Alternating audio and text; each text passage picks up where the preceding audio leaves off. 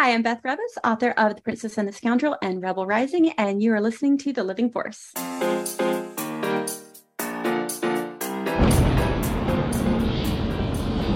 Welcome to the Living Force Podcast. Don't do that. A Utini Podcast Network production. Do what? Episode 183, The Princess and the Scoundrel Roundtable, Part 2. Anything. On this episode, a Utini fantasy football update. I'm trying to be helpful. The High Republic Path of Deceit is now out. But don't say the Death Star. And the roundtable conversation about the Star Wars novel The Princess and the Scoundrel by Beth Revis continues. And now, here are your hosts, Eric Eilerson, Dr. Charles Hankel, Wes Jenkins, and guest host Emma Park. Hello, everyone, and welcome to the Living Force Utini Network podcast, all about Princess and the Scoundrel this evening, at least. I'm one of your hosts, Eric Eilerson, and joining me tonight on our glorious second part of our roundtable is a full cast of characters, starting off with Dr. Charles Hankel. How's it going, buddy? I miss you. Hey, guys. Hey. I think you might be working off of an outdated roundtable prompt here because, I just watched episode 6 of Rings of Power, and now that's what we're going to talk about tonight. Oh, awesome. Good. For those of you that have watched episode 6 of Rings of Power, you may understand why that's all you want to talk about. We could also talk about the most recent episode, House of the Dragon, if we want. Point is, there's a lot of great TV going on right now, and I want to be watching all of it, but instead I'm stuck here with some of my greatest friends, including Dr. Charles Hankel, but also including the Hunter, the Stalker, the Light in the Darkness, the Blade in the Bushes, Wes Jenkins. Pa-ching. Hello, What's up, man? everybody. I was in the woods this weekend, and even though I did not come back with groceries for the freezer, I did go to the place where mosquitoes were invented. So if you'd like to get bitten and possibly get malaria, take a drive down to South Texas because they are plentiful right now, and they are sucking the blood of idiots that go out at 5:30 in the morning. If you've ever heard a better travel agent pitch, I want to know. We're glad you survived your ordeal and are here with us. We are also, of course, glad to have our very special guest on the show, taking place of Dr. Corey Helton, who we will catch you up on in just a little bit. But we have the fantastic, the wonderful, the I finished a book in a day, Emma Park. Welcome back. Hey, everybody. Yeah, thanks for having me back. I did it again. I finished a book in a day for a roundtable. I think this is like the third time it's happened. It's madness. But it was good. I mean, I'm also I'm so down to talk about Beth Revis. So, and Princess Leia. I mean, it's good. It's good. I'm really glad to be here. Well, we are so happy to have you popping in for the roundtable discussion, of course. Speaking of Beth Revis, we want to give a very special announcement this evening. Did not plan this. Today happens to be Beth Revis's birthday. So happy birthday. We're so glad we get to enjoy your work today and chat about it a bit. I hope you had a lovely, lovely day. But we also want to say a great happy birthday to our great friend JG on the Utini team, who celebrated her birthday today. If you're lucky enough to know JG, he is one of the most shining lights you could ever hope to meet. Whether you met him at Celebration, know him digitally, or lucky enough to be on the team with him. It's just such a joy every single day. So JG, I hope you're having a great time. I'm sorry that the Steelers are bad now. But happy birthday, JG, from everybody at the Living Force. Yay! Happy birthday. Luckily, you don't have to play the Jets again. I can't get off it. It's just hilarious. Don't trash talk him on his birthday. That's all right. That's fair. We'll let you have this one, buddy. Now, speaking of close friends, near and dear to our hearts, Dr. Corey Helton is not with us tonight because he's actually fulfilling a lifelong dream and goal today. As you know, he and Kate have been in Hawaii the last month or so. They're almost done, almost ready to be home. But today was a huge banner list item, and he and Kate did get to go to Pearl Harbor. And he sent us a photo, many photos in Slack, but one he wanted us to share with you guys. This is Corey atop a glorious battleship with some of the biggest guns I've ever seen in my life. And in all sincerity, Corey was sharing a lot of this with us in Slack today.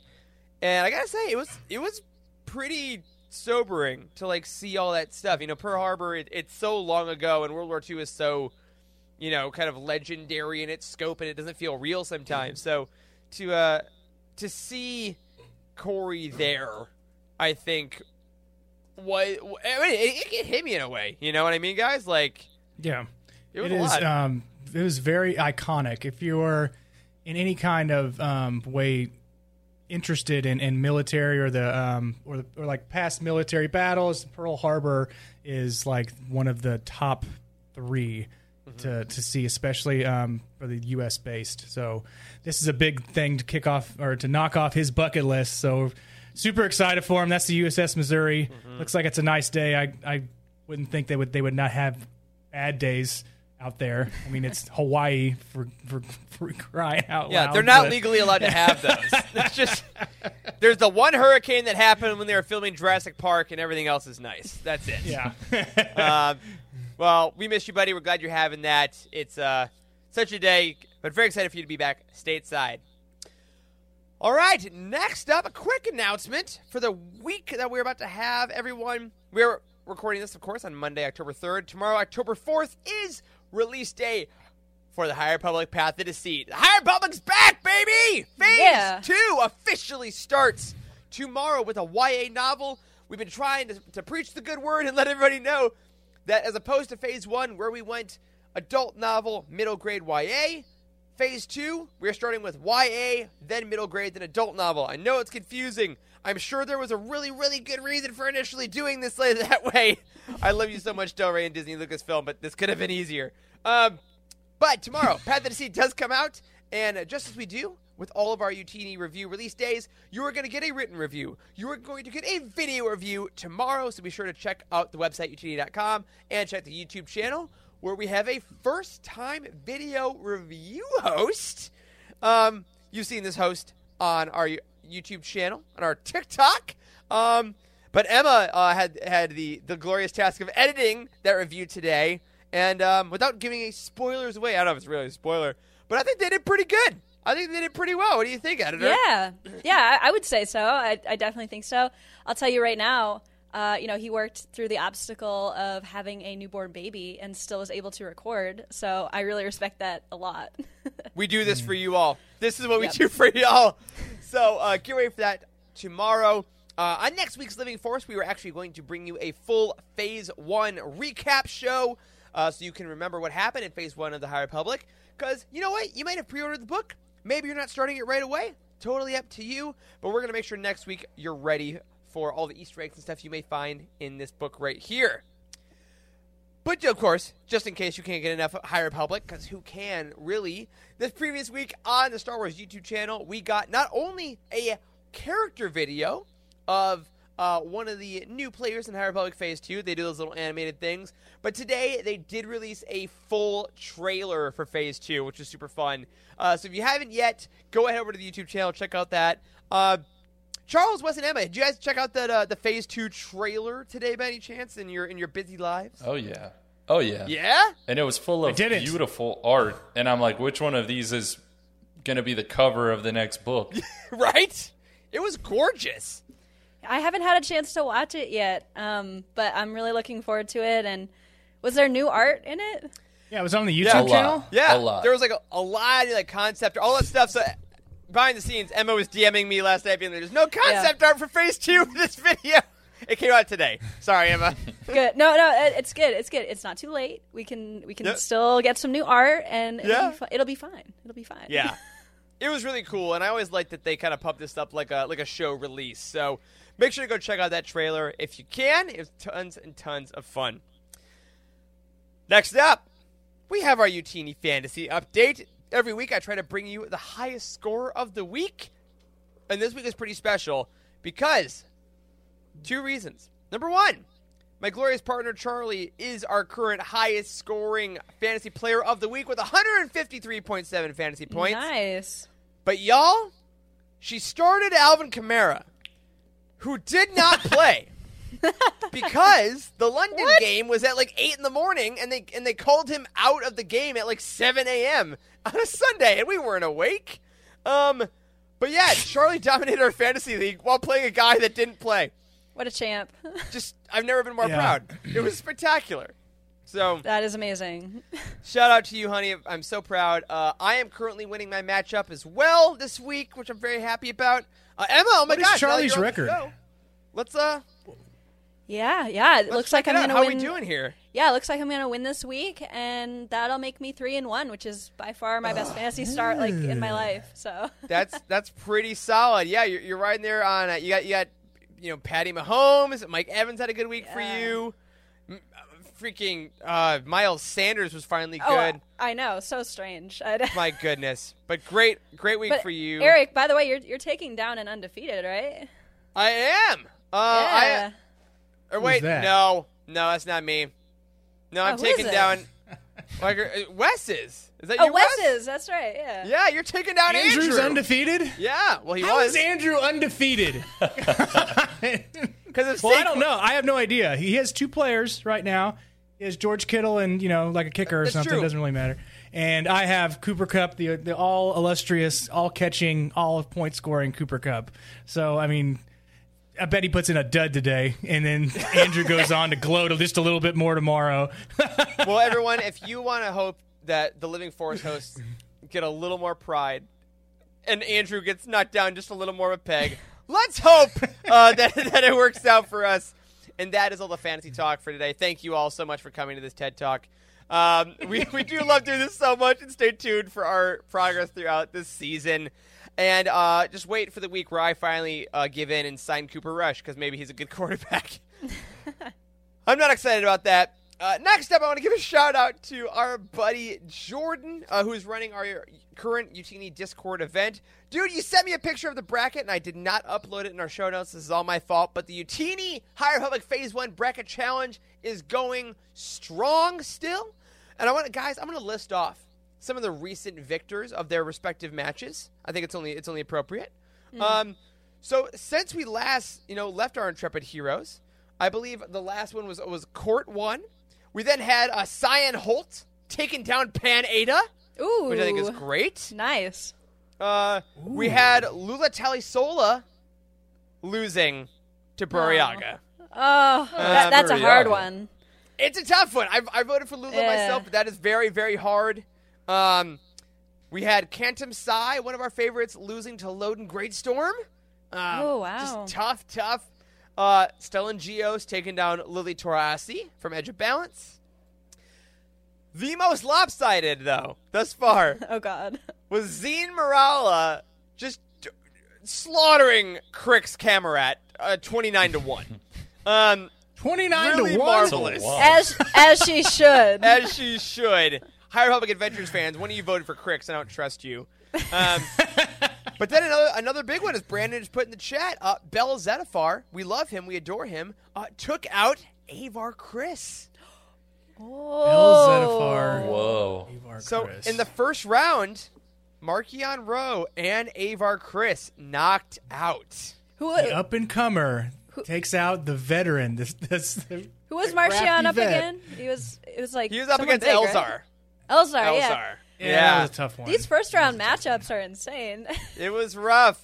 But, of course, if you want to join in on the fun, go to the Utini Discord, go to the High Republic channel or the event tag.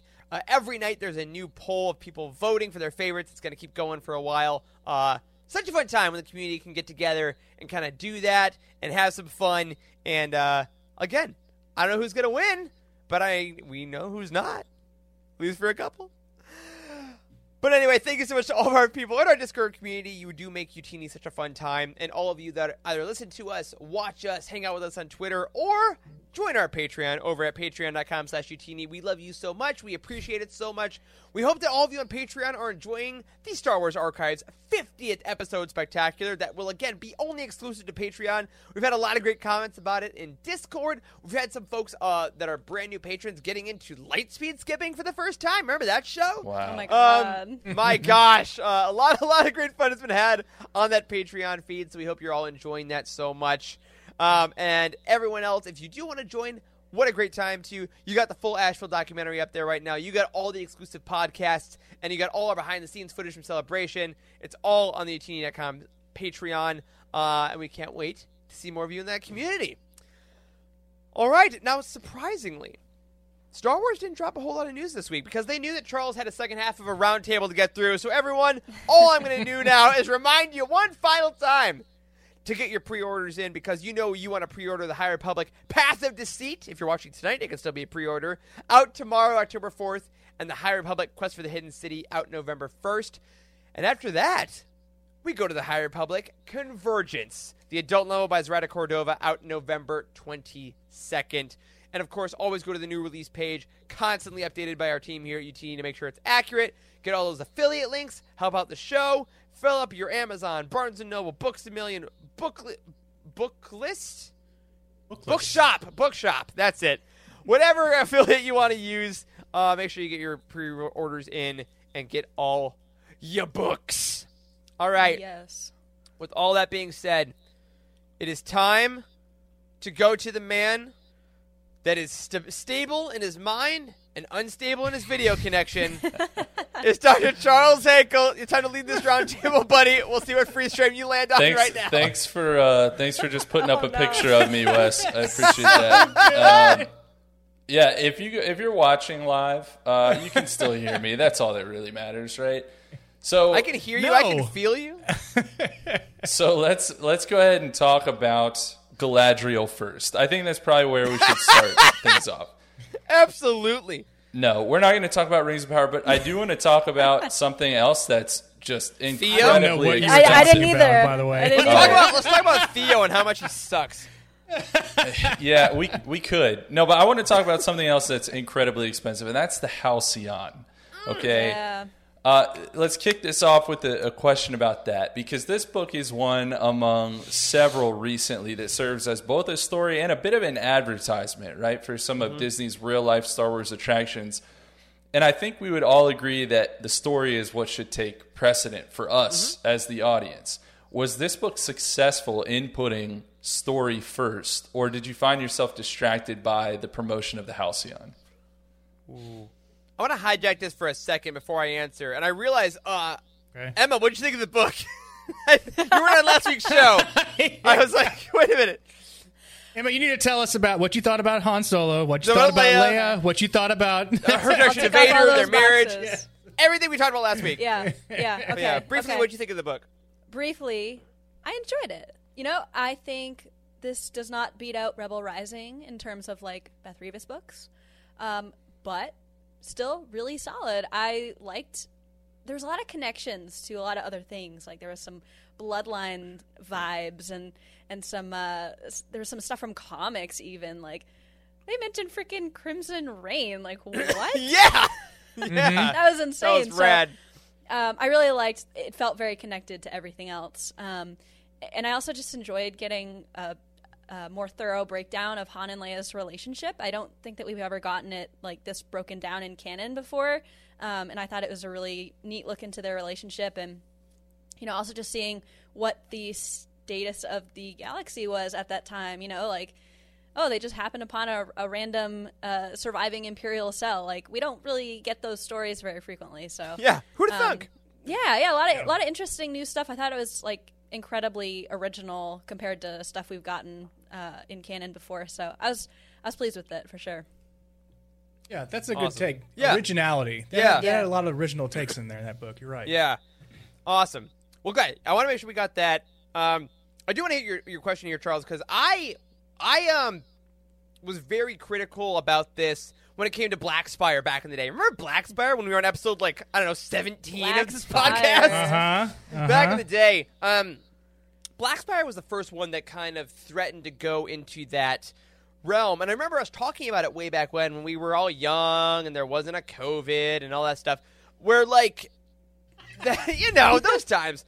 That book started off kind of threatening to become a little advertisey, and then it really subverted it with the Cardinal and Vi stuff, and it really became really good. For this book, I actually thought that it was successful and also not, because it was successful in just being a story for me. I found the Halcyon a character. I liked that Han was going to, the engine room and looking for the card games, and Leia was actually enjoying the beauty of it. And I thought that was very successful. I don't think it was successful in making me want to go to the Halcyon. Which again, as a book reader, I'm kind of thankful for it because they didn't Beth actually didn't shove it in our face. Yeah, she kind of showed like, oh, the Halcyon is actually kind of filled with a lot of elitism, and there are kind of certain things where Han would be uncomfortable and doesn't fit in. I'm like, well, maybe I wouldn't fit in. I don't make a lot of money, So I think that in Beth Revis's honesty and dedication to the feelings of the characters, she kind of didn't overshine the Halcyon too much. Which, to Brandon's point in the chat, I think the Halcyon Legacy comic does a little too much. I think that comic is a little too, you'll meet this person, here's their story, look at this. And Beth was just like, I know this exists, but I'm not going to force my audience to want to pay $5,000. It's just kind of cool that, it's that thing from the book. You know what? Here, I'll say this, and Emma, you'll get this. This made me want to buy the Lego set. That's where I got to. I want the Lego of the Halcyon. I'll buy that now. That's where I got. You're in between not buying anything and buying a trip to the Halcyon. You're in between. That's my constant. That's my constant zone. I actually didn't even think about it when I was reading. I didn't even realize that it was partly an advertisement. I mean, they didn't throw anything in there like it's 5,000 credits a night, but you also get, hors d'oeuvres when you walk in here, and everything is just everything has changed to credits, or everything has changed to Star Wars terms. You're like, oh, give me I'm so break. glad Mon Mothma booked us on this. I've heard it books up quite a bit in advance.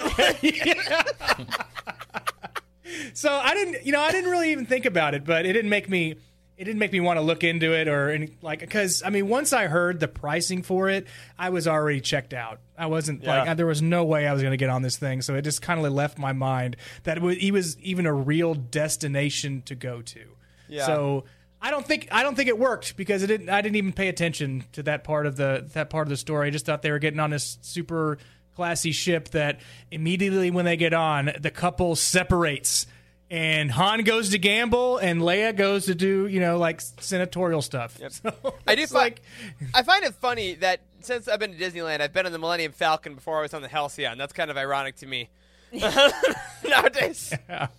Yeah, I would agree with that. I also think someone's perception of the amount of advertising for the Halcyon depends on how much you know about the Halcyon, the actual hotel. I know nothing. Yes. And on the other hand, I have watched a ton of videos about it, and so I knew that somewhere in the engine room there was the initials HS. Yep. Or sorry, HNL or something, whatever. And then when I read that in the book with Han pulling out his knife to write it in the engine room, I was like, oh, okay. I was like, oh, okay. Yeah, I got that same moment. I was like, oh, I know that. So, it's so fascinating how it can really go either way. Yeah. I think That's awesome. It's so, dependent on what you knew. And I also knew that, the Pantoran captain is the actual captain you meet and, all that stuff. But at the same time, if I didn't know all that, it wouldn't have made a difference at all. And I didn't feel... I agree with you guys. I didn't feel forced to have to go and spend all that money. I felt it was a good balance. Or even try to save up for it. Right. Yeah, there. That's the act one. We all know that's not happening. Yeah, I think I knew enough too that it pulled me out a little bit, and I kind of felt like we could have not gone to the bar and to the breakfast buffet for the pies and, all those little things. We need pies. We still would have had the same, point of the story, the same plot. Right. It could have worked without all of that. So those parts did kind of take me out a little bit, but not to the point that, the story wasn't enjoyable or anything like that. Mm-hmm. So, but I think it's definitely a line that you have to walk when something is advertising a real life thing that you can go and do. So yeah. Anyways, let's move on from that. Let's talk a little bit about I'm gonna lead you off with a quote and then you'll know what we're talking about. From page 6. Yes, page 6.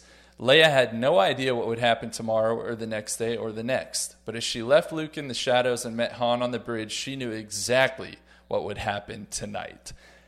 Yowza, guys. Cue the music. My God.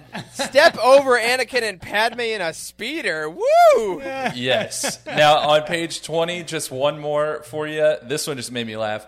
They might be in the middle of an impromptu war room with the top generals of the burgeoning New Republic. But he had a pretty good guess that the blush staining her cheeks had nothing to do with Admiral Akbar. So guys, was this the sauciest Star Wars book of all time? No. Hold on. We didn't get anything like real. You know what I mean? I don't hear. Are you playing music, Wes? Oh, yeah, Wes, you're playing it. We can't hear it in our Zoom. Yeah. You can't I'm hear like, what's it. happening? All right. Well, maybe they can. They can definitely All right, hear this. good. Oh, yeah. Someone out This is there like is 1970s. Oh, wow. All right. Nice stuff. I heard it in the video. Okay, yeah, that's exactly the vibe. So, Emma, it's not the sauciest book. It's No. not. I mean, let's think about some other books here. I mean, we've got Lost Stars, right? Yep. We've got A Crash of Fate. I mean, they're in a cave. A Crash of Fate's a little saucier. True. Yeah, I would argue that in Brotherhood with the speeder might be a little bit more saucy. That alone was a lot. That's true. That was a lot. Like I think that this one was definitely more flirtatious, but it didn't. Mm-hmm. It didn't like get there, I guess. Yeah, I'll agree. I think this was like OT. It was a sexy, tease. because like that's It was an Yeah. OT. Right. Yeah. OTs. It was an OTs. Yeah, Han and Leia. It was so apt for them because I think that if it had been just like overtly sexual and all stuff like that's never kind of been their aesthetic. Like they argue and then there's a kiss and they argue like there is a, again, not to sound like too old fashioned, but there is a chasteness to their relationship. And I think that she pushed it accurately. Like, yeah, it's our wedding night. We know what's going to happen. It's a halcyon. Let's stay in bed. Han's not wearing any clothes. Like, there's bits of it here and there, but it was never overly salacious, I don't think. Yeah. It was. Yeah, it's like network TV, say like 5 to 10 years ago, where like, say like Han and Leia, they both show them in the room and they just show the door shutting and they're just like, yeah, that's it. You don't get anything else. It's like Andor. Next scene. It's like Andor when Bix woke up in Tim when he woke in Tim's bed. Like, that was that kind of vibe, and I think that's kind of that's big for Star Wars. Well, and I'm glad they did it that way. If it was too like. I mean, don't get me wrong. I love when Star Wars takes it to the next level, but with the right characters. You know what I mean? Like it's not right for Han and Leia, at least in this type of story. I'd agree with that. Yeah, that might diminish kind of their characters. Yeah. I agree. If they just got it on for a chapter and a half. Yeah, I like how it chapter and a half. Jesus, Wes, what my book God, are you reading? What are they feeding him on that halcyon? Wes, we're not Those reading Banchock AO3. hand We're pies, reading man. that book. Yeah. Oh, there's an AO3 about it for sure. Oh yeah. All right, so not the sauciest Star Wars book of all time, but perhaps an appropriate level of sauce for Han and Leia. An appropriate level of sauce. Regular sauce. When you order your pizza, Put you that get on the back regular of the sauce. book. The review quote. Regular sauce. An appropriate amount of sauce. Utini. You have our permission, Del Rey. Feel free.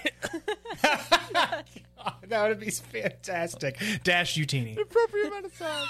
That's all I want. All right, well, let's talk a little bit about mystery in Star Wars. And I have another quote here for you from page 10. The beginning of this book was just rife with quotable material. So I love the beginning of this book. Yeah, man. So good. Page 10, she was a princess, the face of the rebellion, the new government's greatest hope, a symbol more than a person. But she was also just Leia, and she was his. Han needed her the same way he needed the Falcon. Sure, he could fly without her, but what was the point? Marry me, Han said. Leia, usually so calm and collected, with the ability to face down Vader himself, could not hide her shock in that moment. And Eric, you shared that quote last week. Yeah. But the prompt that I have for you based on it, there are some things within Star Wars that a lot of people consider almost better left untold. And the main examples of that, I think, are like the tree on Dagobah, Yoda's homeworld, or his species, right? There's some things people consider off limits. Regardless of your enjoyment of this book, was the marriage and honeymoon of Han and Leia something you would have preferred to remain a mystery? Or were you hoping to get this story? Or were you just happy after the fact for having gotten it? Oh, so happy to get it. I think there's none of me that is like, oh, I wish this would have. I don't want to know. No, of course I want to know. This is great. Like I don't think I was waiting for it necessarily. I don't find myself waiting for a lot of stories in Star Wars because I think that goes back to our whole managed expectations things. Like the stories we'll get are the stories we'll get. Other than my freaking Bail Organa Sabe Fulcrum show, which I would want someday. But other than that, like once this got announced, I think that my prevailing thought and that thought with like a lot of folks in our community was like, oh my gosh, of course, that sounds great. And that's kind of the vibe I try to take with it, is that, of course, this is a story that happened. We know where they end up at Force Awakens. We see them at the end of Return of the Jedi. So this had to happen some way. And I was really glad we got it. I do think, though, to connect this to your earlier point, if this had felt way overly advertised and, like, really kind of disgustingly materialistic, I would have felt that it sullied that idea. And I'm like, I wish I wouldn't have known. But because of the execution, in retrospect, I was glad we got it.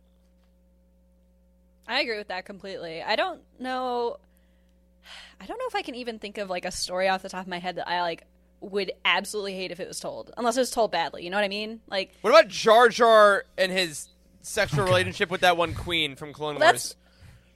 No. Okay, we found it. That's the one. No. No. Sorry. Oh, Go my on. God. You had a good point. Did I though? There is a line. You found it. That was it. You found it quickly. Yeah, I mean, if it was done poorly, I would have been like, but why? Why did we need this? But at the same time, it's like, it wasn't even just a story about their wedding or a story about their honeymoon. There was so much more to it. Like, Yeah. how they worked together as a couple and what the extremely early New Republic looked like. And by extremely early, I'm talking about it is like 6 days old or something like that. So, yeah, I think it definitely, like, on the surface, yeah, it's a Han and Leia, romance story, but it has so much more than that, and I think that that's also important for people to keep in mind if you're, like, trying to figure out, like, do I want to read this? Is this interesting to me? Like, there's definitely more than meets the eye with it. Well, like y'all were saying, I mean, it was good just to kind of tiptoe around it. Getting into the details with it, I don't think that we really needed to. The mystery was there, but because they outlined kind of the marriage and then the beginning of the marriage, I want to find out what happened to where they split up now. Like, when we get to the Force Awakens, So they told us about the marriage. Like, we all know that they got married after the fact. Like, there's Return of the Jedi, and then if you don't read the books, Return of the Jedi, and there's Force Awakens. But what happens in between there? Yeah. What makes them split?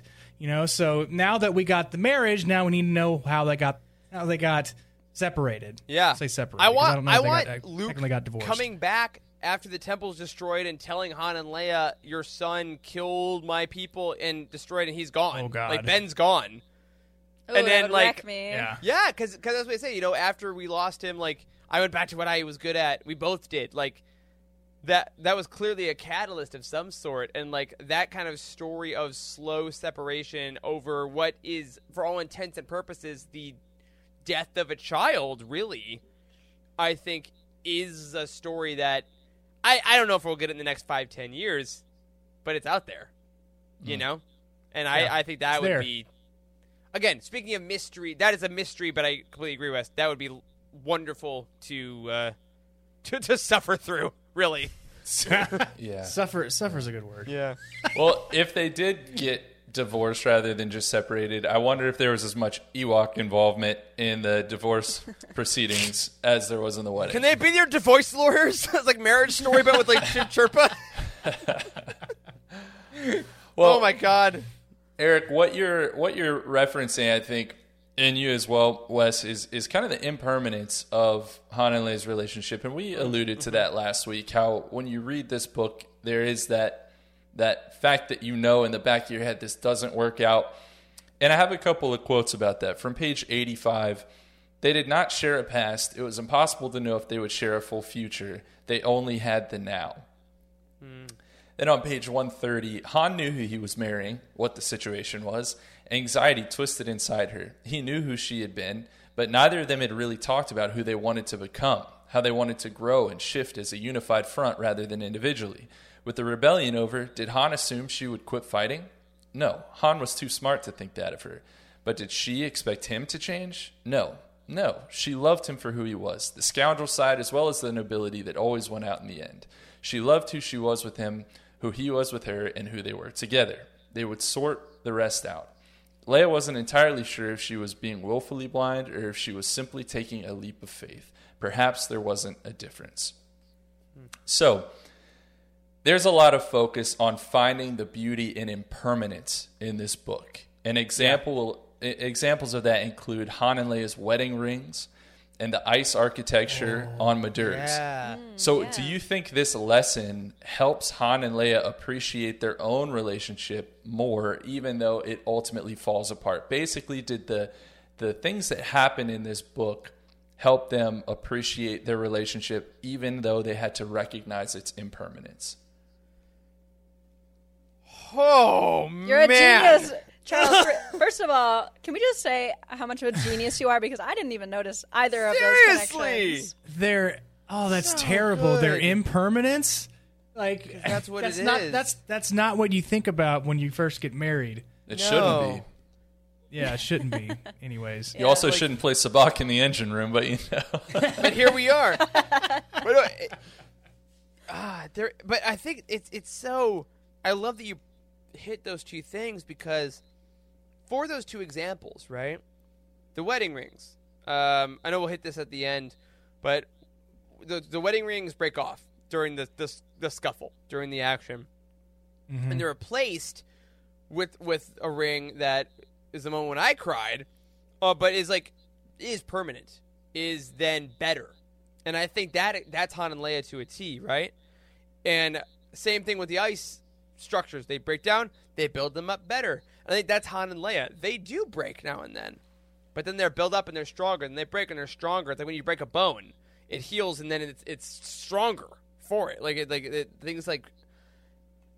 I've legit never thought about them this way, but I think that is them. Like, they go through so many hard things, but the fact that every time they come together, they are stronger, it makes you realize something that Beth Revis actually talked about when we interviewed her, that when they broke up because of, Ben's leaving or whatever, they weren't done.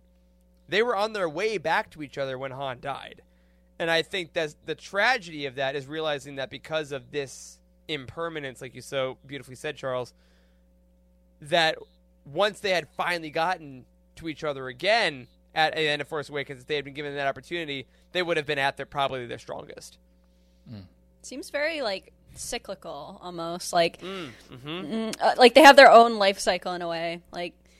They're so in love and then they, kind of fall a little bit out of love and need some separation, and then they come back and it seems like they're, at least in the beginning, in what we see, it seems like they understand that that's going to happen just because of who they are and the nature of what they enjoy doing in their lives, and because they are so different. And it seems like they accept that for the most part. And I think that shows a lot of self-awareness that, I don't know, if I had just married someone, right? And I was like, oh, he and I are so different, and we're just going to, go on these totally two different paths, and we're, just going to kind of keep coming back to each other, but it's never going to be permanent. I don't know if I would have, like, gone through with it. Like, I don't know. That's It's what it sounds reasonable. like. Yeah. It sounds like yes, they're married. They're absolutely in love with each other, but it's almost like their work comes first. Yeah. Right? Yeah. They're like the Senate comes first. Han, doing his jobs, if you will, with Chewie. I don't know, the fun, but that seems more selfish of Han than it does of Leia, I guess. Yeah. But Han, Han's gonna be Han. Han's gonna Han. Yes. Yeah. And I think But he's also always going to come back and get her. I mean, that's the beautiful Yeah. thing about Yes, he's this come book. do the rescue. It's a New Hope. It's him coming in for Luke, and in Bloodline, there's a really great moment where Han swoops in, and it's like, okay, that's their thing. Yeah. And you kind of see it starting here a lot. And I think, like, Han said it's like pretty early in the book something about marriage not being him, but it's a promise or something like that, and one that he intends to keep. And I think that is like a really interesting way to look at it, and probably not the healthiest way to look at it either. Like, yeah. I don't know. I definitely was, kind of questioning his thinking a bit, and also Leia's thinking. I feel bad for the position that he put Leia in by like proposing to her like that quickly, and I don't know. It's like it's hard because I like their relationship a lot, and I think that they are in some ways meant for each other. But then I look at it through the lens of this book, and I'm like, oh gosh, okay, this wasn't like the healthiest relationship. Yeah. Yeah. There's layers like an onion. Yeah. Very Shrekky. you don't see them going to Applebee's on a Thursday night, right? Right. I mean, Oh no. just have Han wants having- to though every night. He's like, "Can we go to?" And Leia's like, "No." He's like, "Come on." Having the the 2 for $5 deal or whatever. They're not going to do fajitas? that. Hell yeah. Han's a fajita guy for sure. He absolutely is. So a little sorry. extra material from page 255 about Leia's ring. Here's a quote for you. It must have broken apart in the water, the remnant slipping from her finger unnoticed. The loss sent a sharp pain through her. Leia knew that saving Madurs, defeating the Empire, that was all far more important than a ring made of organic material that was always doomed to break apart. But it still hurt, the way sacrifice hunted her. And that just felt like such a microcosm of Leia sacrificing not her ring, but her actual marriage in favor of leading the rebellion or the resistance, whatever you want to call it, Yeah. the New Republic, because that's what's best for the galaxy. And it just Beautiful hurts. sentence. Yeah. I mean, that is what Han always. Am I marrying the rebellion? Am I marrying you? I thought I was marrying you. Is such a sentence in this book. I think we talked about it last week a bit. Yeah. And I think that's also a very realistic thing about a lot of marriages in our world. Is that a lot of relationships go into it without having the bigger conversations. If I thought I was marrying you, I didn't think I was marrying your job. I didn't think I was marrying your family. I didn't think I was marrying your XYZ. And it's like, you gotta have those talks, And I think, like Han lives his life in such a state of impermanence, as you will. Like he's not gonna sleep in the same place. He has the Falcon and Chewie, whatever. Whereas Leia, I think, values being solid and having a family and having a place, which is ironic because she's been thrust into this life that has her moving so much and has her sacrificing so much.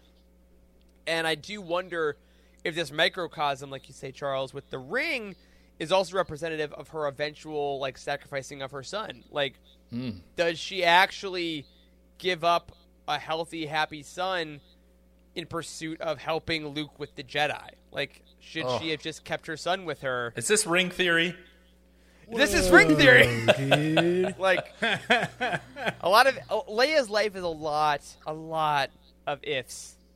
It's a lot of ifs. All I know is that this whole situation would have been solved if they had just seen a marriage counselor before they got married. Would have helped. Yep. And as we That's now know, exactly what Corey said. and as we now know in Andor, Mon Mothma maybe not the best marriage counselor. True. Maybe not. I mean, true. that's not her damn job, though. It's Two-Face. Yeah. It's so weird thinking about Han and Leia in real life relationship scenarios like that because if you extrapolate that far enough, you could imagine Han just looking at Leia and be like, I don't think your dad likes me. Yeah. Those are the conversations you have to have sometimes, It is. You Yeah. gotta have those talks. All Be right. open. Well, let's move on from that. Let's talk a little bit about how this book may have challenged our view of the Empire or of the average citizen kind of out in the galaxy. And I have a few quotes here for you. One that was wonderful from page 3. I told you we were pulling a bunch from the beginning. And this is when Leia recognizes the humanity of stormtroopers. And she says, a person, a living being, had been under this helmet. The enemy. Someone shot this person before they could shoot her. And then the dead trooper's helmet had been plucked from their head and banged on like a drum. She wondered who the trooper had been. Someone indoctrinated as a child, perhaps? That happened often enough. Someone from an occupied world, pressed into service? Had this stormtrooper chosen the path that had led to their death and derision on a forest moon? or had they simply been unlucky? Now later, on page 98, we have a quote about the passengers on the Halcyon. Leia realized that while she had lived and breathed the war for so long that she couldn't imagine not being a part of her life, most of the people in the atrium were the opposite. While she'd been fighting the Empire, many of these people had been living in it. They had been pretending that nothing was wrong. And now that the Empire had fallen, they intended to keep pretending that nothing was wrong. They had not felt the boot heel of the Empire on their necks, and so they didn't mind if it fell on others. The Galactic Civil War had been merely a shift in power that didn't affect them. They were here on the Halcyon now to joyously mark peace, but these people would just as likely have gone to a party to celebrate the Empire's victory had that been the result. And lastly, from page 108, a moment that really was one that struck me. Here's a quote for you. The woman replied, cutting her eyes at Leia, unaware that Leia could see her in the reflection and hear her snide, not so quiet enough words. How dare she just act as if nothing has happened, she said. The woman swiped a gloved hand at her face. My son was moving up the ranks on the Death Star. He was poised for a promotion. So many died, just days ago, and she's just tra-la-la off on a vacation.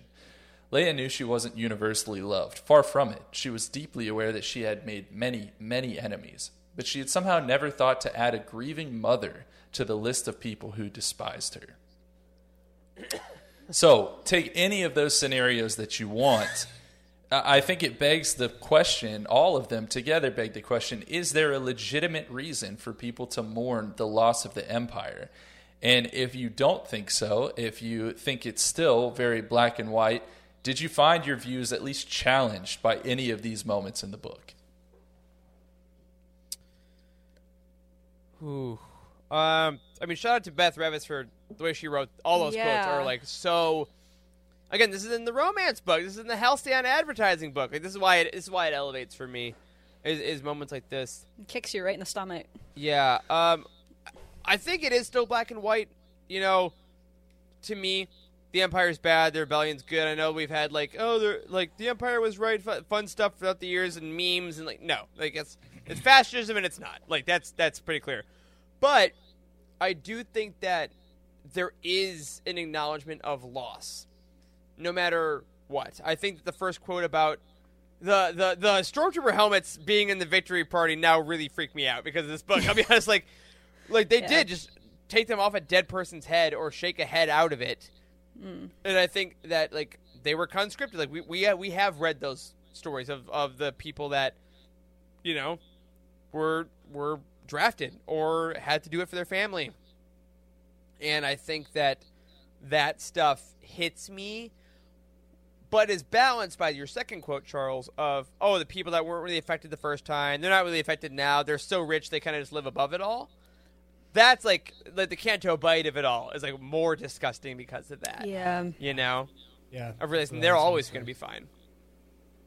It's definite Canto bite vibes for that second quote of the people who didn't think there's a shift in power.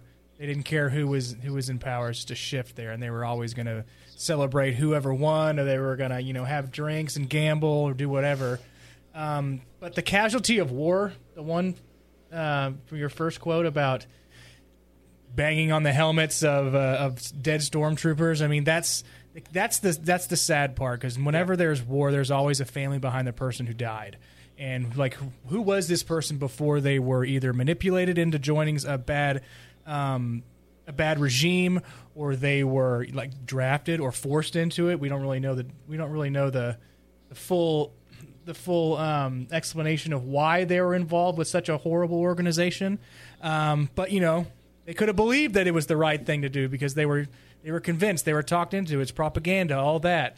But if they had talked to the right person, they could have switched. They could have fought for the rebellion. You never know. So those are just casualties of war are always a terrible thing. And that's kind of my thing where I'm on the fence with the Empire too. So, but I mean, having been a Star Wars fan for so long, knowing that the Empire is such a horrible organization and they're out to starve its citizens and steal minerals and strip resources. Empire bad.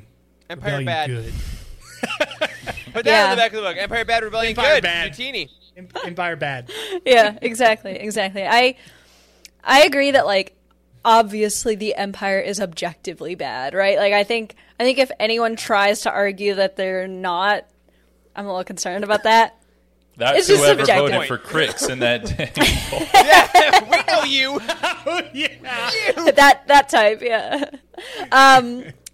But, like, I mean, I feel like we've read so many stories, or, read stories and seen stories about people just getting, like, dragged into it, and I'm not talking about, like, leaders. The leaders are the ones that should be held responsible. And for the most part, I think it's pretty obvious that people either get forced into it or blackmailed into it, or they live on a planet controlled by the Empire and they have to do it, whatever the case might be. Right. And so it's like, I do feel bad for those people that, the families that lost children or whoever it might be, to either one of the Death Stars exploding or, any other, like, horrible tragedy, because it probably wasn't their choice if they were low on the totem pole. Like in Solo, we see that Han, he joined the Empire because he just wanted to fly, and that was the only way he could.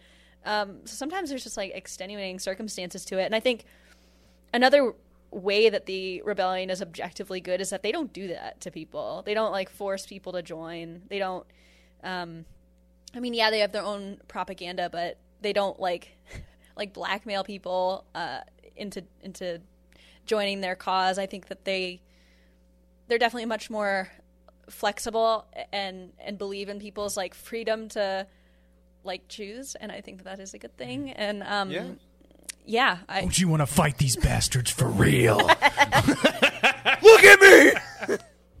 Okay, I believe you.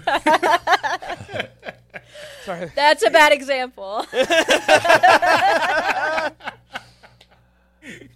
Yeah, Emma, I like where you took that. I think, at the end of the day, even if these quotes or the scenarios in this book don't change your mind, maybe they don't even challenge your views all that much, what is undeniably and terribly sad is that the Emperor and the lowest person on that totem pole in the Empire, who had maybe been pressed into service, maybe had no choice, they paid the same price at the end of the day, didn't they? Mm-hmm. Right. They gave their life for it, and it just feels unfair. Yeah. What do they say? Totally agree. Well, I forgot who said it, but it's war is old men talking and young men dying, right? So Yeah. that's very much represented, and, like, we took it to Tarkin, and we took it to Palpatine, and we took it to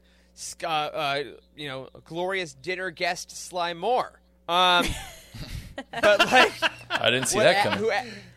Who actually suffered was the guys that were in those helmets that were doing that, But still, sorry, wrong side. Empire bad. Got it. So sorry. Empire bad. I mean, Empire bad. They do punch Grogu. Yeah, they do punch little It is Grogu. also bad. He's in the bag. Even if bad. That's not good. even if right? even if those guys were conscripted, I don't care. They are still highly evil. Empire bad. Empire bad. Empire bad. Oh man! All right. Well, on that sobering note, I think it's time to hop into some Easter eggs, some connective tissue, and some random Let's do thoughts. it. So please, y'all, cut me off at any point. If you're in the chat, I'd like to hear your thoughts on this, and let us know if we missed your favorite Easter egg as well. So, starting early on page 5, flitter flies are mentioned, and basically that's the Star Wars equivalent of fireflies.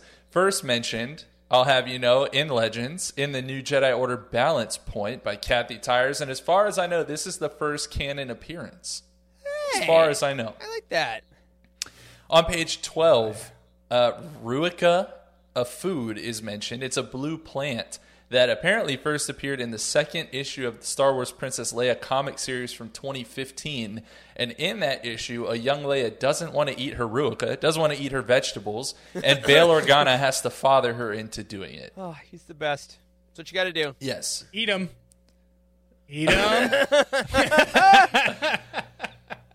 On page 15, Jet Juice, which is an alcoholic beverage, is mentioned. It was first created by Brian Daley for 1979's Han Solo at Star's End, but it was later brought to canon by Claudia Gray in 2015's Lost Stars when Thane drinks some after the Battle of Hoth. And we now know it was probably responsible for many Rebel deaths. So think of it as like the Four Loko of the Star Wars galaxy. I have had it at Galaxy's Edge. I have also had it at 9 a.m. It kicks, doesn't it, Wes? Yes, it does. Day potent. drinking is acceptable at Oga's Cantina, though. It's morning drinking. That was uncalled for. I was like, oh my God, I have to get a spot at Oga's Cantina. 9 a.m. sounds like the best choice. I wish I was there right now. I love y'all. I got to go to Oga's tomorrow. Oh, my gosh. All right, on page 22, Governor Adelhard is mentioned, and that is the same Adelhard from the Aftermath series who locked down the Anahuac sector after the death of the Emperor. Oh. On page 24, Pyra and Cinda, which are planets, are mentioned, and Pyra is newly created, but Cinda is the same moon from A New Dawn by John Jackson Miller, which was saved from Imperial destruction by Kanan and Hera. Wow. Love that. That's Yeah, a nice pull. callback. Holy smokes. On that same page, we have this quote, someone who's been deep undercover at the Chinook station for years. And this seems to be referring to Ralcius Paldora, the Imperial turncoat who gave Han Solo data cubes full of Imperial secrets in Star Wars Battlefront 2. And that information led to Iden Versio and Del Meeko going to Chinook Station to find Hask. You can play that level in the game and destroy the station with a cloud car. That's why it was so familiar. Wow. Okay, Yeah. that was Okay, that yeah, I was remember bothering that me part. so bad when I was reading today. I was like, what is this? Why does it sound so Incredible. familiar? But I knew you were going to tell me, so. Wow. Yeah, Chinook Station. Go look it up. I watched the level on YouTube when I was reading this book. Anyways. Beth Revis is a big Battlefront fan, confirmed. Yeah, no, for Yes. sure. I think we've got some more coming later on. Some obvious ones for you, page 25, 26. Kes Dameron and Shara Bay make an love 'em. appearance. Love them. On page 30, several planets are mentioned all at once, including Hofskut, Madurs, Inisagi, Lekra, Forn, Sterdic 4. Most of these planets are new, except Inisagi is a planet from Beth Revis's other novel, Rebel Rising. And according to Wikipedia, it was her favorite planet that she created, so it's no wonder it found its way into this novel. Oh, Rad. I love that. And Sterdic 4, on the other hand, was a pull from the second issue of the Shattered Empire miniseries. Now, Awesome. on page 31, yeah, we're still in the first 30 pages, guys, and I cut some. Operation Rad. I cut some. Operation Yellow Moon is referenced, and that's talking about a mission that Leia undertook to distract Imperials from the Rebel fleet gathering at Sullust prior to the assault on the second Death Star. And that mission is actually featured in Moving Target, a Princess Leia adventure by Jason Fry and Cecil Castellucci, part of the Journey to the Force Awakens series. I remember those books. Yeah, they're like Deep black pull. and red covers. Yeah. Yeah. Phil Noto did those, yeah. On page 32, the Day of Demand and the Rendon Sword are mentioned, and both of those were created by Claudia Gray for the 2017 YA novel Leia, Princess of Alderaan. And if you care to actually see the Rendon Sword, go check out the manga adaptation of that story.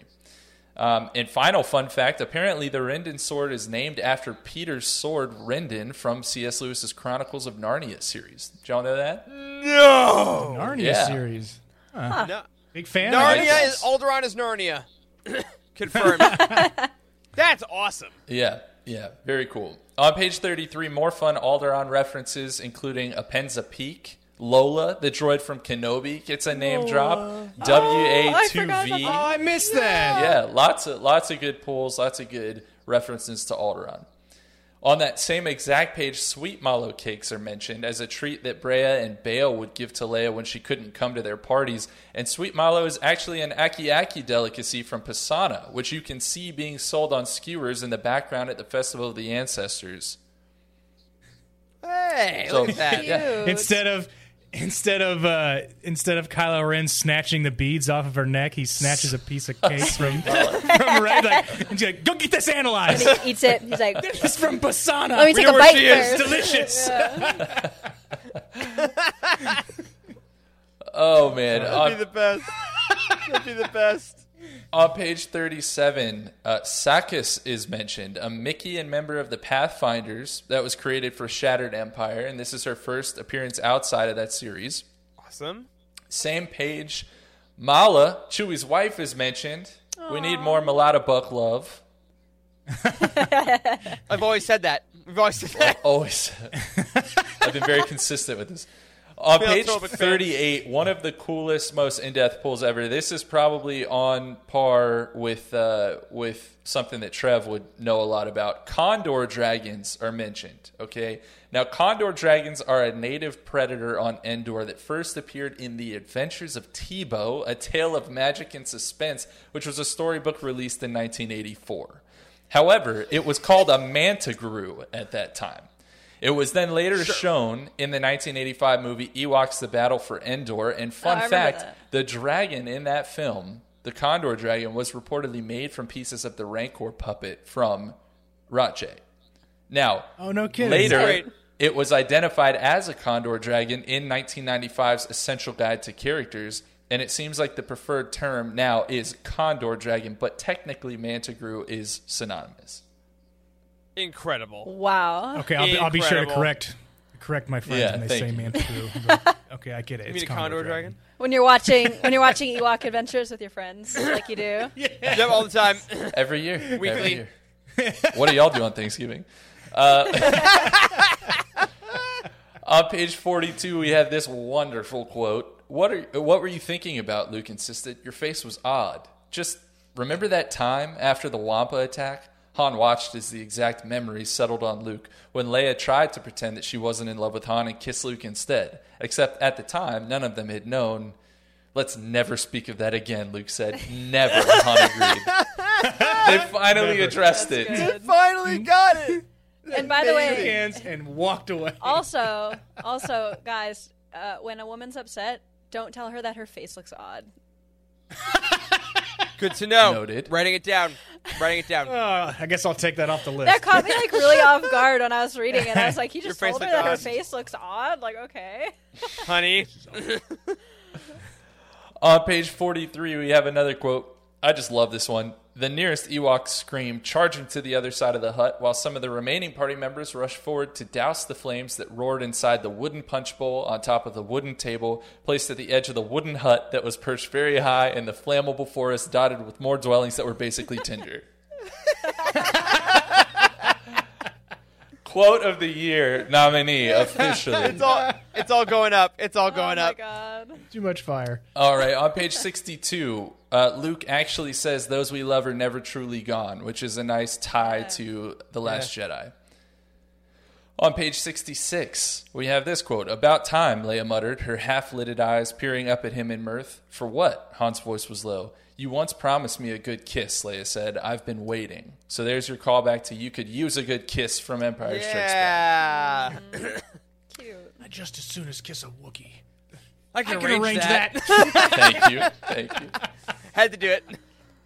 All right, page 74.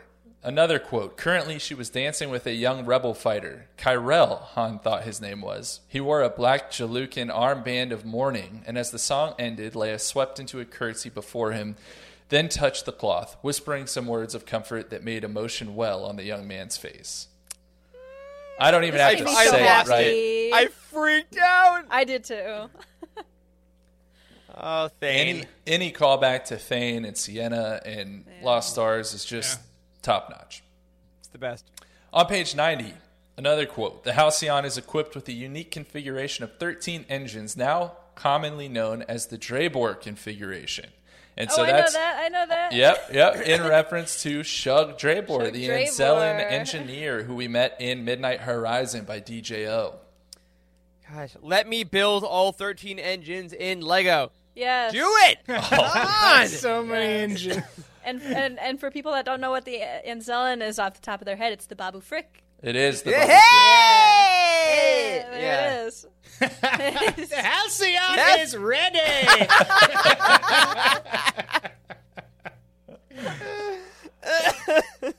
Oh, man. Well, Emma, you mentioned earlier that a lot of the characters that we meet aboard the Halcyon, like Captain Dicto and Riola Kevin, you can meet them, if you go aboard the Halcyon yourself. Yeah. Wes, you probably didn't know that because you haven't been keeping up with things, but you can. And Riola in particular has some ties to other Star Wars projects. For instance, in Oga's Cantina, there's apparently a job posting for mechanics to come to the Halcyon, and it is from Riola. Oh, that's neat. Okay. Yeah. So if you're, we need to ask the hostess when we get there. Be like, hey, are there any job openings from Riola available? And they're like, do you really want to work here? Or like, no. The job posting for mechanics from Riola, is it still available? They're just like, can I ask a question? What? Do you want to work here? I can give you a job. I was like, never mind. This person here is not in character. Filthy casuals. This is not in character. Filthy casuals. And they try to shut you up with like 12 coasters. They just give you all the coasters. Yeah. Please, those coasters are awesome. I will give you all the coasters I have if you just shut up. So cool. There it is. Oh, on page 108, Leia finds an ancient hyperspace compass with a supraluminite lodestone. And you know what else has a supraluminite lodestone? Luke Skywalker's star compass from Star Wars Battlefront 2. More Battlefront 2 love. You said it. Yeah. Yep. Yes. On page 113, Boga Noga, which is a drink, is mentioned. And that's a drink from Legends known to be particularly strong. So strong, it could even be used as an engine flush. So Ochia Bastoon would probably love the stuff. Oh my God, he'd drink it so hard. It was first brought to canon in the Clone Wars TV show, actually, but wasn't identified as Boga Noga until it appeared in the 13th issue of the Bounty Hunters comic series. And this is only its third canon appearance. So, wow. Boga Noga. So the strongest alcoholic drink you can get in Star Wars first appeared canonically in a kids show. Got it. Yes. Excellent. Good. Apparently, Boga Noga puts jet juice to shame. You're right. On page 116, Keelad says, I should have gotten an Ashgad prize for my targeting system, but no, that went to Urso instead. And that's a reference to Galen Urso, who apparently won the Ashgad prize for one of his inventions, as first revealed in the Rogue One Ultimate Visual Guide. And shout out to Emma for finding that factoid for us. She had that guide handy and tracked it down. Well done. Anytime. I'm glad my reference book collection came in handy. I mean, finally. It was funny, too, for the listeners or the viewers. I asked, hey, anyone have this guide? And Emma was like, yeah, I have it. I was like, hey, what can you find out about the Ashgad prize? And she came back with, like, a picture of the page, and it's like, Galen Urso won an Ashgad prize. Like, that was it. Yeah, we're like, cool. All right, we'll take it. I literally messaged Charles. I was like, I don't think that this is going to be helpful. But here it is. I was waiting for, like, some deep cut, and it was just like, amazing. Okay. Yeah. All right. On page 123, Han carves his and Leia's initials into a pipe in the engine room, a detail in the actual Halcyon. We already brought that up earlier, but nice pull. On page 133, the University of Barleth is mentioned, and that's the same university where Dr. Aphra got her degree in archaeology. Mm-hmm. Love it. Page 147, a quote here, if we bypass the central sublight compressor, we can conserve some energy. And my question here is, why is the answer always to bypass the compressor? Why does the compressor exist? It sucks! Why would you? Emissions. They have laws, right? Ray would be proud. Proper emissions. Ray would be proud. No one needs it. Always bypass. Always bypass. Bypass the compressor. The compressor. I bypassed the compressor. I bypassed the compressor. Huh. On page 156, Pac, which is a language, is mentioned, and this is actually the name for the language of the Neomoidians that first was established in Legends, but it was brought back to canon in Mike Chen's Brotherhood earlier this year. Love that. Page 159, we get our, say it with me, guys, obligatory Tuca Cat reference. Yes. Every canon novel never fails. All right, page 176, a quote. And then a couple of laser brains and a walking carpet had saved her from the Death Star. So nice callback to A New Hope there. Some of her insults. Oh, that's what that's from. On page 180. I'm glad you do these, Charles. I wouldn't know what that was from. On page 180, I'm not upset, Han said quickly. Riola's yellow eyes widened slightly, but she didn't press the matter. I just want pie, Han added. So Han is officially all of us. We just want pie. Who can't relate? Who can't relate? Yeah, totally. What do you think? What do you think Han Solo's favorite Earth pie would be? Go. Pumpkin. Lemon meringue. Nobody likes That's so strange because I was gonna say Chocolate key cream. lime, literally. I think chocolate cream is where I'm going. Chocolate. Damn it, key lime pie is so good. Has no business being that good. All right, page 183. Han turned toward Leia. But why does it have to be an ice world? He groaned. We got enough of that on Hoth. On the bright side, Leia pointed out, there are no tauntauns. Have I mentioned how bad those things smell? Maybe once or twice, because it's bad. Oh, I've heard. The inside is worse than the outside. Yes, that has also been confirmed. So nice back and forth about tauntauns. So silly. The beginning of that sentence has major, why does everyone want to go back to Jakku energy? Yes. It absolutely Yes. does. Spiritual successor. On page 187, she'd saved 100 refugees on Wabani when she was 16, but that hadn't been enough. And I believe this is in reference to events in Leia, Princess of Alderaan, but Wabani is also where Jyn Erso was held in an Imperial labor camp in Rogue One. Also, Wabani is an anagram for Obi-Wan. So there's that. I never knew that. Oh my God! Move those letters around. It's Obi-Wan. Wow. You had to. Is it just a You had coincidence? to know I Of was going course to it's find a not. way to bring him in here. There's no way that's oh my. Wow. All right. I'm not going to recover from that one. The That's a more lot. you learn. On page 196, it was easier to pretend the Imperial flags weren't there if you didn't look up at them, but that never made them go away. So nice callback to Jin's line from Rogue One. Yeah. Absolutely. On page 249, this station had not even remotely been destroyed. It was fully operational. And anytime you call something fully operational, especially a station, you're referencing Return of the Jedi. Come on. Fully operational battle station. On page 251, oh, Carabast, Han thought. So there's a little nod to Rebels for you. Woo! Or the F word. Or the That's S it. word. That also. Fudge ripples. Fudge ripples. And then we went a very long stretch without anything that I think was really super significant to bring up. But I did want to end this on page 320 with just a nice thought. Beck could not possibly have gotten orders from the Emperor, since Han and Leia had arrived on Madurs. Palpatine was dead.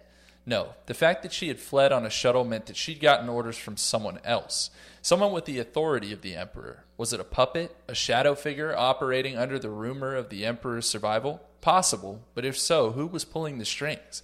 Or had the Emperor named an heir, one already assuming command? Another Battlefront callback, I think. Indeed. No, I think that is Palpabots. It's a Palpabot, right? Palpabot. Operation Cinder. Yes. Apparently Exactly the it. Emperor could, in fact, be giving orders. Wow. But that is it, guys. Those are all of the best Easter eggs that I could find from this book, and it really was full of them. I mean, I didn't think I was ever going to finish the book when I was like 30 pages in, and I had like a 3-page document going in Google Drive. So all that said, let us know again in the chat, or if you're watching this after the fact, leave a comment. Did we miss your favorite Easter egg? I'd love to Please. know. Now Great that we've work, gotten Charles. through all that, thank you very Absolutely. much. I'd like to hear everyone's final thoughts on this book. So whoever wants to take it away, go for it. I'll start. Do it. I thought the beginning of the book was great, especially with the events immediately after Endor. Leia thinking back on her Force abilities and whether she if she pursued that, she would turn into her father, and that was really deep, and that was like only in like the first 50, 60 pages of the book, maybe. Yeah, it was amazing. I didn't go through the page. I mean, I listened to an audiobook, so but just the first part of the book was really, really good, just because we know that, like, we was in Return of the Jedi when Yoda's just like, no, there is another. And you're like, what? I can't believe it. That was uncanny. Is Yoda here? Was that amazing? So just her even pursuing that and even thinking about it was amazing. And then we do know that she trained with Luke after that. But I also Thought it was really cool to get into the part where the Empire was still functioning after Return of the Jedi, after the Death Star had fallen. Obviously, we know that. So Beth Revis really picked on a lot of points that we've been wondering about. What exactly happened after Return of the Jedi, after the Battle of Endor? We've seen a couple snippets in Battlefront, the video game. We've seen it in the comics. We've seen it in books, but we haven't actually got the immediate events right after Return of the Jedi, which I think was super cool. And also the remnants of the Empire are still going, so it's not as if everything's hunky dory with the Rebellion or the New Republic now. Right. I mean, there's still people out there that are. Are they the rebels now? Do we call them rebels because they're not part of the New Republic?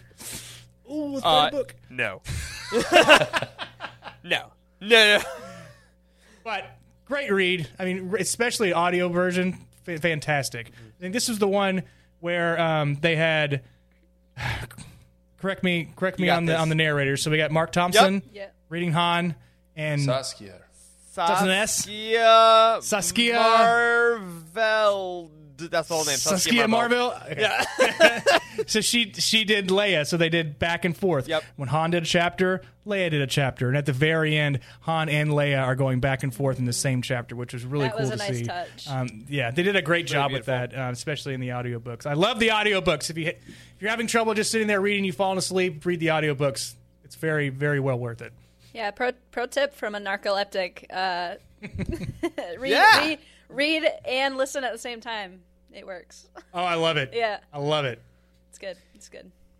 Yeah, I agree completely. I thought this book, I really love this book. I think Beth Revis absolutely wrote the freaking crap out of it. Just to kind of say it in kind of a lame way, but she really did. I think that the beginning parts were some of my favorites. I think that some of the political intrigue was some of the best post-Rot J stuff we've gotten. The way that people are feeling about the burgeoning New Republic. Everything Leia and Vader was some of my favorites. Obviously, Leia and Bail and was just, it hit my heartstrings. But also the way she wrote some of these lines about Han and Leia. I said it last week. I'll say it again now. This is the book that finally made me understand Han and Leia's relationship. As fractured as they are, and as much as we talked about them earlier, they have deals with impermanence. They have some issues. The way she wrote the way they look at one another just was so perfect and beautiful, and I'm like, okay, I'm on board. I understand it, and I think that is such a feat, and I'm really, really, really happy we got this, and it didn't feel like an ad, it didn't feel like a cop-out, it just felt like a really, really solid book. Very happy with it. Yeah, I think overall I was like, I think I was happily surprised with this book. I mean, I was excited for it, but I was worried that it would be just a straight-up romance novel, which isn't a bad thing, right? But I was pleased to see other sort of aspects of the galaxy and getting to learn more about what's going on at this time, because I mean, it's kind of funny, like we have a lot of canon content in this time period, but we still don't know a lot about the time period, you know what I mean? Right. So I was pleased about that, and I just love the way that Beth Revis writes Leia specifically, and Han as well. I think that they're just, you know, it's hard to write these legacy characters, you know, because they have such a voice that we know, you know, and we think that we know exactly what they should sound like. And so when an author nails it, you know that they have done an absolutely great job. And I think that is definitely the case here. And yeah, I thought that the Halcyon stuff was cool, not too overdone. You know, I think when this book was announced, we literally all simultaneously around the world said, "Oh God, please don't be too much." Right. But we're like, but "Thank it you, Beth." Yeah. So like, thank you all for about the pulling writer. through. Yeah, and just to close out my thoughts, I think I need another Beth Revis Star Wars book like ASAP. I love her writing so much, and I mean, let's not wait another. What was it, like five years? About or 5 so? years, yeah. Yeah. Let's not wait another 5 years. If anything, we do get a story from her in the Return of the Jedi series, like the from a certain Empire point of Strikes view? Back, and from a certain point of view. Yeah, gotta be right. Please. Yeah, that would Come be on. cool. Gotta be. Another. Which is- What if she does a like an Andor tie-in Extension? book? I would love it. I'm What if she does a Bix book? I can't hope. I can't hope anything. They've been failing us so hard on the tie-ins to the shows, but I know. That would be really cool. That'd be really cool. Someone's got to break It's a that Bix cycle. and Tim romance novel. That's what we need. Ew. How about anything but that? I don't need any more. I don't need any more, Tim. I love our Tim though, just not. Yes, our Tim Star is Wars great. Tim. The Yeah. Tim. Tim Yeah, is great. our Tim would have stopped and not ran like an idiot. Exactly. Our Tim is great, without fail. Well, I think y'all pretty much covered everything I would have to say, from Tim being awesome to this book being awesome. I think Beth Revis really did a phenomenal job. When this book hit, it really hit on every cylinder of that 13-engine Drabor configuration. Like the Leia starting to kind of figure out her connection to the Force, to her finding Vader's funeral pyre. I mean, so much of that stuff was so phenomenal. And there was just a little bit of a lull on the Halcyon itself for me. But, you know, all said, this is a great book. It's definitely worth the read, and I had a lot of fun along the way. Yeah. So, Yeah. that's it, guys. Another roundtable in the books. How long do we have off till the next one? Like a week and a half or something? Couple days. All right. Buckle up. Well, it's all High Republic from here on. I know it sounds like a broken record at this point. We got to find other ways to say it, but Charles, just incredible work, man. Y'all